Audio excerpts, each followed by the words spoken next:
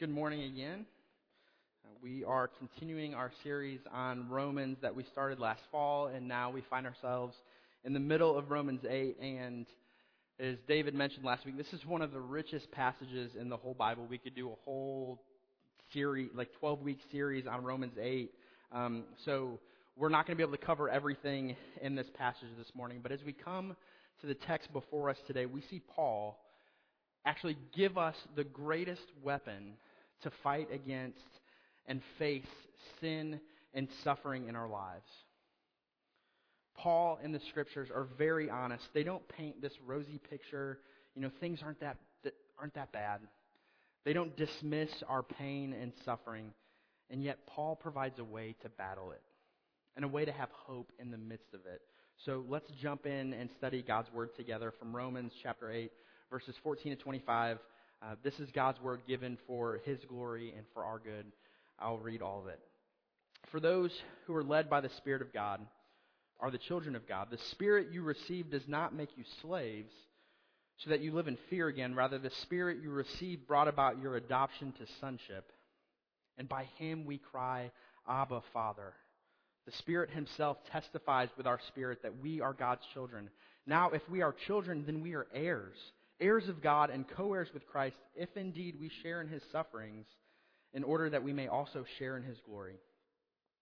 I consider that our present sufferings are not worth comparing with the glory that will be revealed in us, for the creation waits in eager expectation for the children of God to be revealed.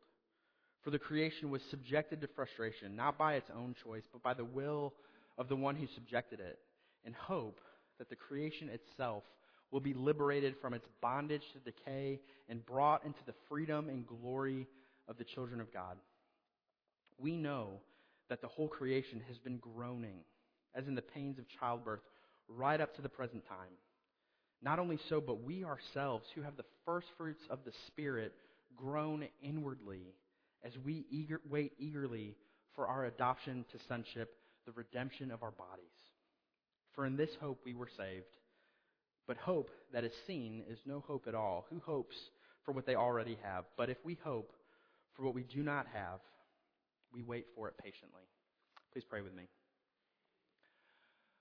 Father, we thank you for your goodness and grace to us. We thank you for your word, for sending your Son, for sending your Spirit. We pray that you would soften our hearts this morning, that you would make us alive in your Spirit, that you would bring us to faith and repentance, that you would draw us near to you. Father, we know that there are many in here that are tired, that are worn down, that just wish they were somewhere else.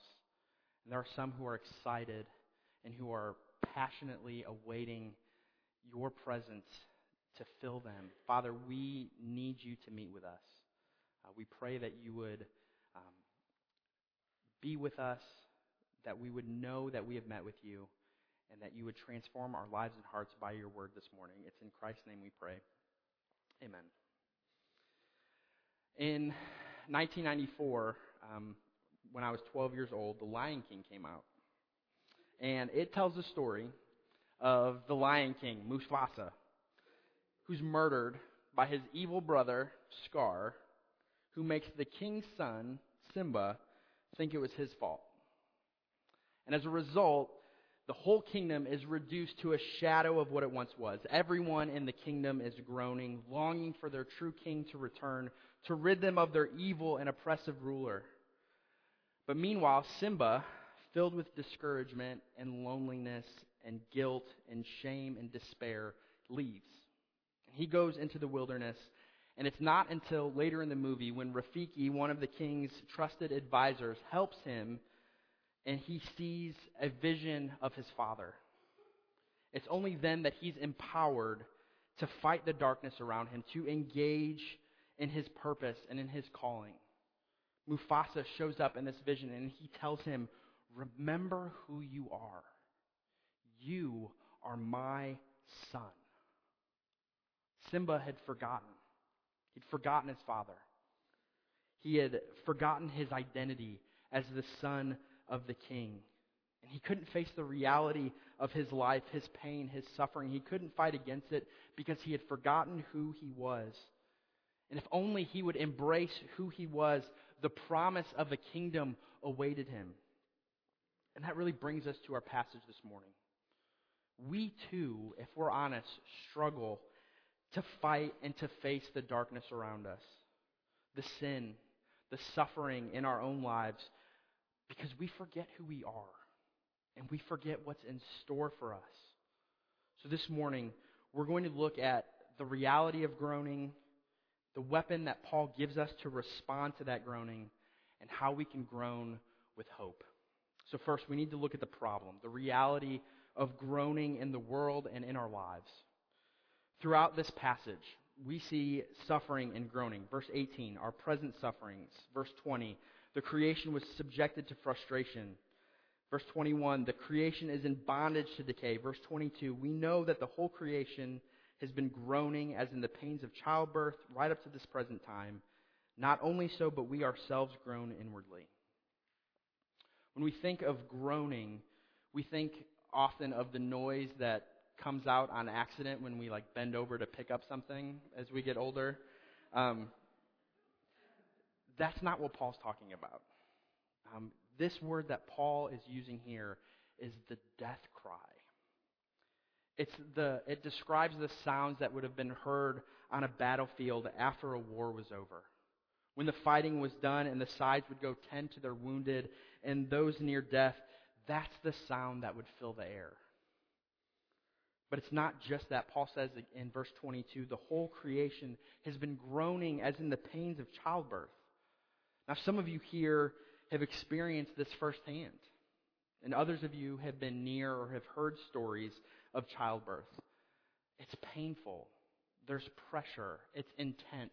There's often screaming. And yet, in the first century in which Paul is writing, mothers were actually in danger because women would often die during childbirth. So it wasn't just pain associated with the childbirth, but it's also this cry of a mother giving her life for her child. So this groaning is this death cry. And what's crazy here is that Paul says creation groans. So we have to ask why. Well, verse 20, it says it was subjected to frustration, not by its own choice, but by the will of the one who subjected it. And verse 21, the creation is in bondage and decay. That means that the fate of the creation, everything we see, everything that is around us, when Adam and Eve fell in the garden, it was placed under a curse by God. So as humanity went, so did creation. So now, what we get to experience is that everything in all of creation is slowly and steadily falling apart. It's dying. And we see it all the time, everywhere we look. There was an article even this week that there's a hole, I don't know if you saw it, there's a hole the size of Manhattan that was discovered in a glacier in Antarctica. And one of the researchers from NASA said this about it. He said the hole is a sign of rapid decay. But it's not just, out there in creation and just the trees and the leaves and the mountains, though that is very true. We see it in our bodies. We see it in our families. We see it in our relationships, our jobs, our schools. We see it everywhere. Sickness, pain, suffering, depression, anxiety, cancer, abuse, divorce, being passed over, being fired, being made to feel small. It's everywhere. And we feel alone and unwanted and isolated. And so we try to avoid suffering and groaning as much as possible. But the reality is it's inevitable and it's unavoidable. It's one of the reasons we drink. It's one of the reasons we turn to substances. It's one of the reasons we turn to our addictions. We try to cover it up with plastic surgery, with cosmetics, with fancy cars and nice clothes, with vacations and with affairs, and with trying to be better than those people. But the reality is groaning is a very present reality of our lives, and we can't ignore it for long. It's coming for all of us. And so if you experience this groaning apart from the gospel, it can really bring deep despair. Because you don't look to the future, because there is no future. There's only death and uncertainty and more suffering. So you focus on the present and whatever makes you the happiest, whatever fills the longings of your heart, and so you fill them with whatever you can. But the reality is you're filling them with things that are decaying if it's not the gospel. It's subject to the fall. It's subject to the groaning. And Paul is real here, and he's saying suffering and groaning are part of the reality in which we all find ourselves. He'd agree with Dave Matthews when he writes in one of his songs, "Be wary of those who believe in a neat little world. It's crazy. You know that it is." So, how do we respond to this groaning and this suffering? Paul gives us the greatest weapon to respond to our groaning here. He says it's our adoption. He says, if you are a believer in Jesus, if you've come to him in faith and in repentance, remember who you are in the Spirit. You are my son. Paul says, remember, if you are a child of God, you've been adopted. Verse 15 says, the Spirit you received does not make you slaves. Rather, the Spirit you received brought about your adoption to sonship. There's only one natural child of God, and that person is not you. That person is Jesus. Our natural state, as Paul mentioned earlier, is opposed to God, is an enemy of God, is deserving of God's wrath and punishment and justice. But if you've turned to him in faith and in repentance, trusting in Jesus' life and death and resurrection and ascension for you, it's by grace alone that you've been brought in. You've done nothing to earn it. But you've been chosen, and you've been given a new heart, as Ezekiel says. Your dead heart of stone has been replaced with a heart of flesh that is alive. And as David said last week, you're filled now with the Holy Spirit. Your life is not centered around you and your flesh and your desires anymore. You've been set free. You've been set free from sin and death, and now you are empowered, actually, to resist the flesh, to resist sin. And verse 14 continues, those who are led by the Spirit are the children of God. You belong to a new family. You have new loyalties and new motivations because you are a part of God's family. So, what are the benefits or the privileges of being a child of God? These are the things that help us fight against sin, that help us fight and face groaning and suffering. First, you have assurance and security. Verse 15, the Spirit you received does not make you slaves so that you live in fear again. If you are a child of God, you are not a slave. You don't have to live in fear. The Spirit you received does not make you slaves. You can't be thrown out or discarded. A slave in Roman times was a piece of furniture with a soul. They had to give of their bodies to do whatever task or torment that the master demanded. And some of us still live this way. We cower before God. We cower before our sin that entangles the sin that used to be our master before Jesus rescued us and made us his children. We live in fear as though we have not been set free, that we haven't been given a new identity, we haven't been given a new status in Jesus, that we're not a child of the living God. But you have been. Whether you feel like it or not in the moment, if you are his, verse 16 says, the Spirit himself testifies with our spirit that we are God's children. As if the Holy Spirit walks into the courtroom of your life and he bangs his fist down and he shouts out, this one belongs to God. Case closed. Verdict rendered. Done. Once, for all, forever. Do you know that assurance and that security this morning? God chose you if you are his, and he doesn't change his mind. That should give you great confidence to face life, especially when temptation and suffering came. But it's not just assurance and security that children of God get. We also get intimacy. Look at verse 15. And by him we cry, Abba, Father. We don't get to just approach God as Lord or even as Father. We get to approach Him as Daddy. My kids don't call me Father unless they're trying to manipulate me for some reason. They call me Dad. They call me Daddy. They're terms of familiarity, of affection, of deep intimacy. God is not unapproachable. He's not distant. He's not far off. He's near. And you have access. So when we experience pain and groaning or suffering or temptation, you need to know that this God, He hears your prayer and He hears your cry like a dad hearing his hurting child. You know this. In my household, we have several different cries. There's a manipulative wail that means you're not getting your way. There's a I need attention cry. There's an I'm hungry cry. But there's also an I'm in danger or I'm hurt cry. And I respond to that cry very differently. I run to my kids. I hold them. I wrap them up. I sit with them. I cry with them. I hurt with them. I don't say I can fix it always, but I'm with them. And that's just a shadow. Because I'm a terrible dad, if you knew. It's just a shadow of how our God hears us. And He cares for us when we cry out, Abba, Father, when we're groaning, even despite what we're feeling at the time.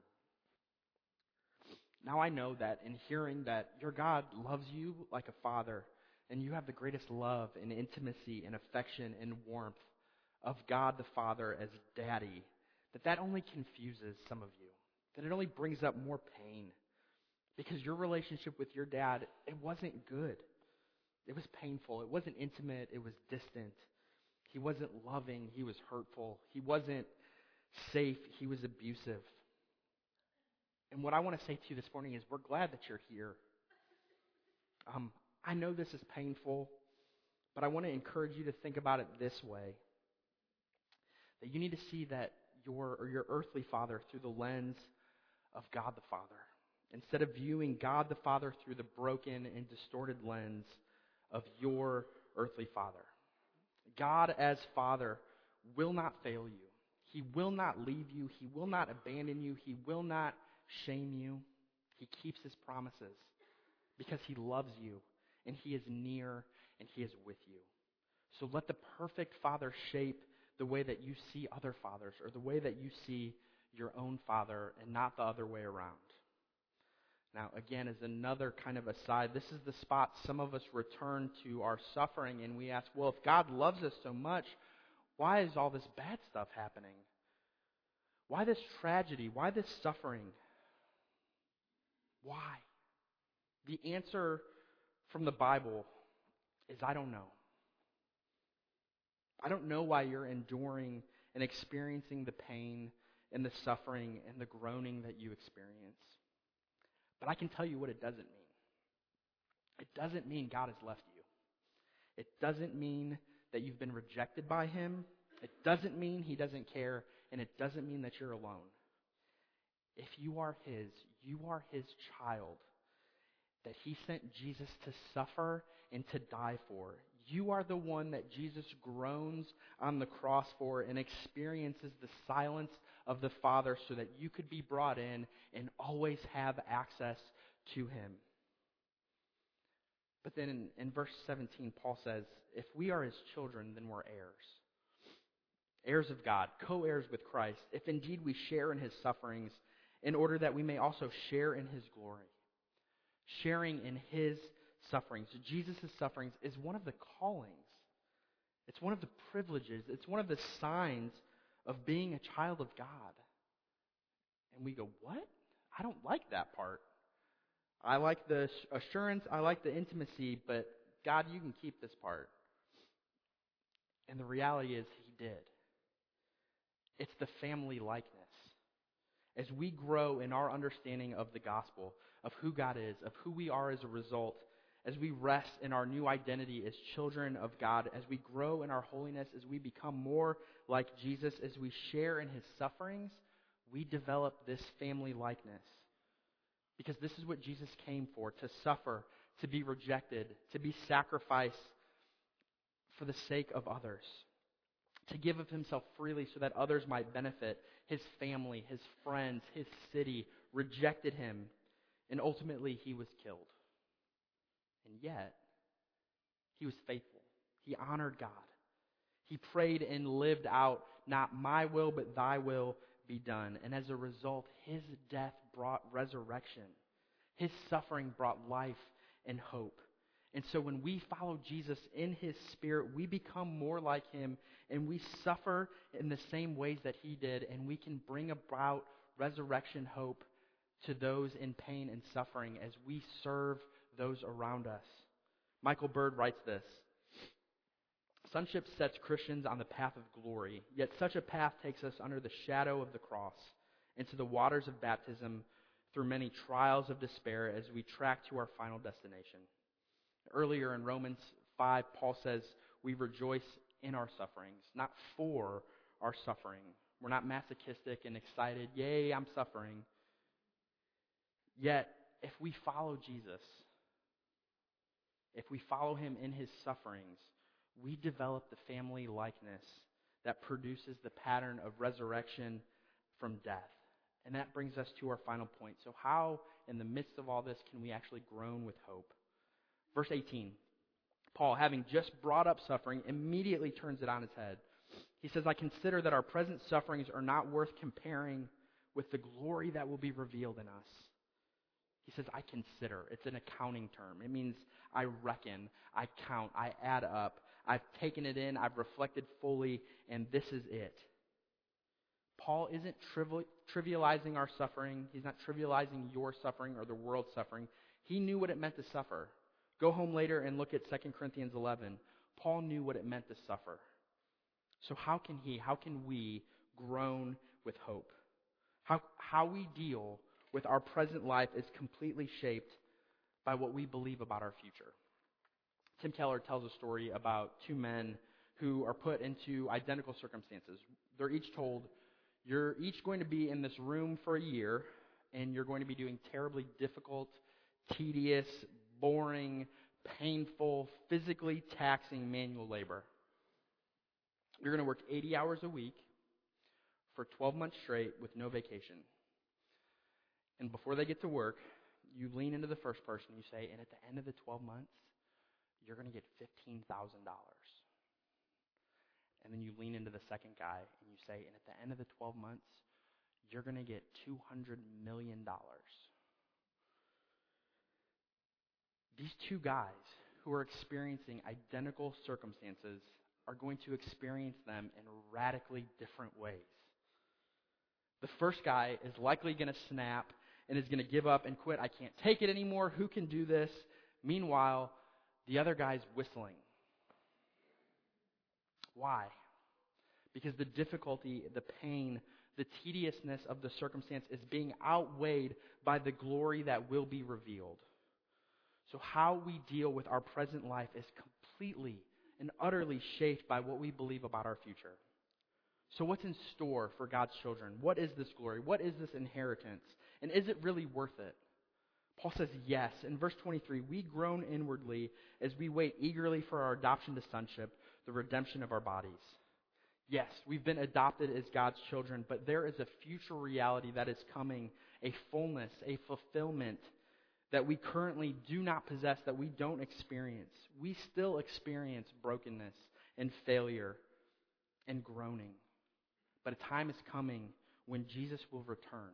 And when we see him, 1 John says we will be like him. Our bodies will be perfect. Our souls and our bodies will be reunited in resurrection, and they will be glorious, unable to sin, unable to decay. The pain, the abuse, the scars that we've endured physically and emotionally and spiritually will be completely healed. There'll be a time when there will be no more tears or mourning or pain or sadness or death. Can you imagine it? 1 Corinthians 2:9 says, "No eye has seen, no ear has heard, no human mind has conceived the things God has prepared for those who love him." Paul later says in Corinthians, we can't even imagine it. If you tried, it would be a shadow. The best you could come up with. You can't even imagine it. But then in verse 19, the creation waits in eager expectation for the children of God to be revealed. Even though it's in bondage to decay, it will be liberated and it will be brought into the freedom and glory of the children of God. So even as beautiful as it is being in the mountains or being on the beach or being in the forest or staring out into the Grand Canyon, Paul's saying creation is currently just a shadow of what it will be when it's transformed by glory. Earlier I said that humanity and creation are tied together. So as humanity goes, so creation goes. Did you notice what creation is waiting in eager expectation for? For the children of God to be revealed. When Jesus returns, he will transform his children. And as N.T. Wright says, the creation is waiting on tiptoe with excitement for our renewal and redemption. Because when Jesus returns to renew us, something is going to happen and all of creation and all of the cosmos are going to transform. So the most beautiful sunset you've seen, the most glorious mountain or beach scene, they're like the drawings of children compared to what's in store for you when it's filled with glory. So believers, children of God, you are heirs, heirs of God. Now that means you get God. You get him as your inheritance.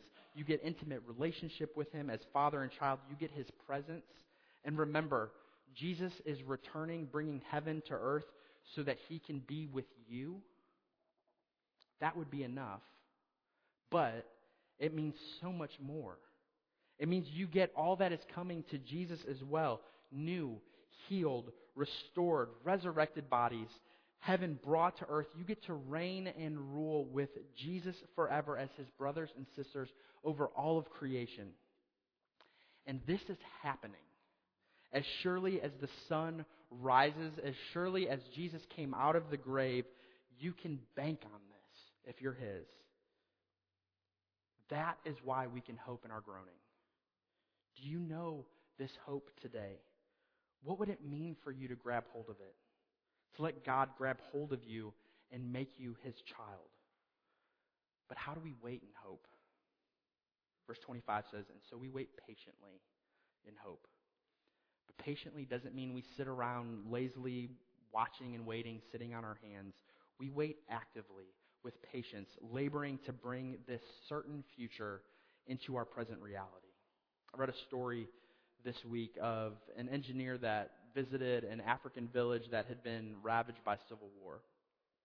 Most families had fled because of the violence, and they wouldn't even consider going back because there wasn't anything to go back to.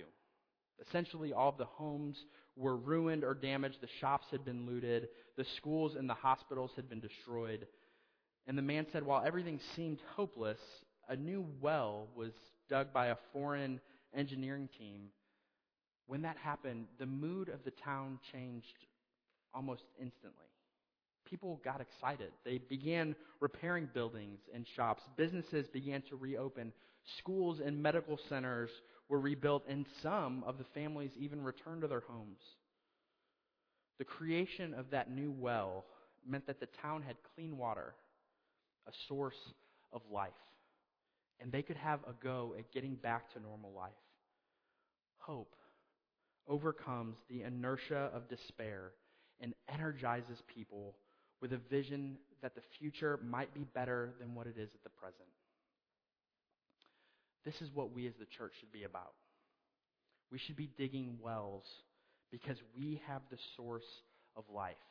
We have the one that groaned and died so that we could be adopted children of the King. We've been brought in by grace through faith. We know the one that can bring life and resurrection in the midst of darkness and groaning and death.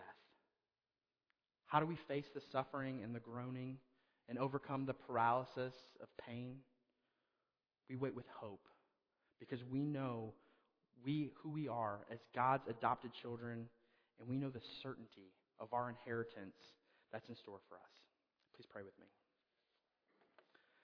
Father, we thank you for your kindness to us. We thank you that you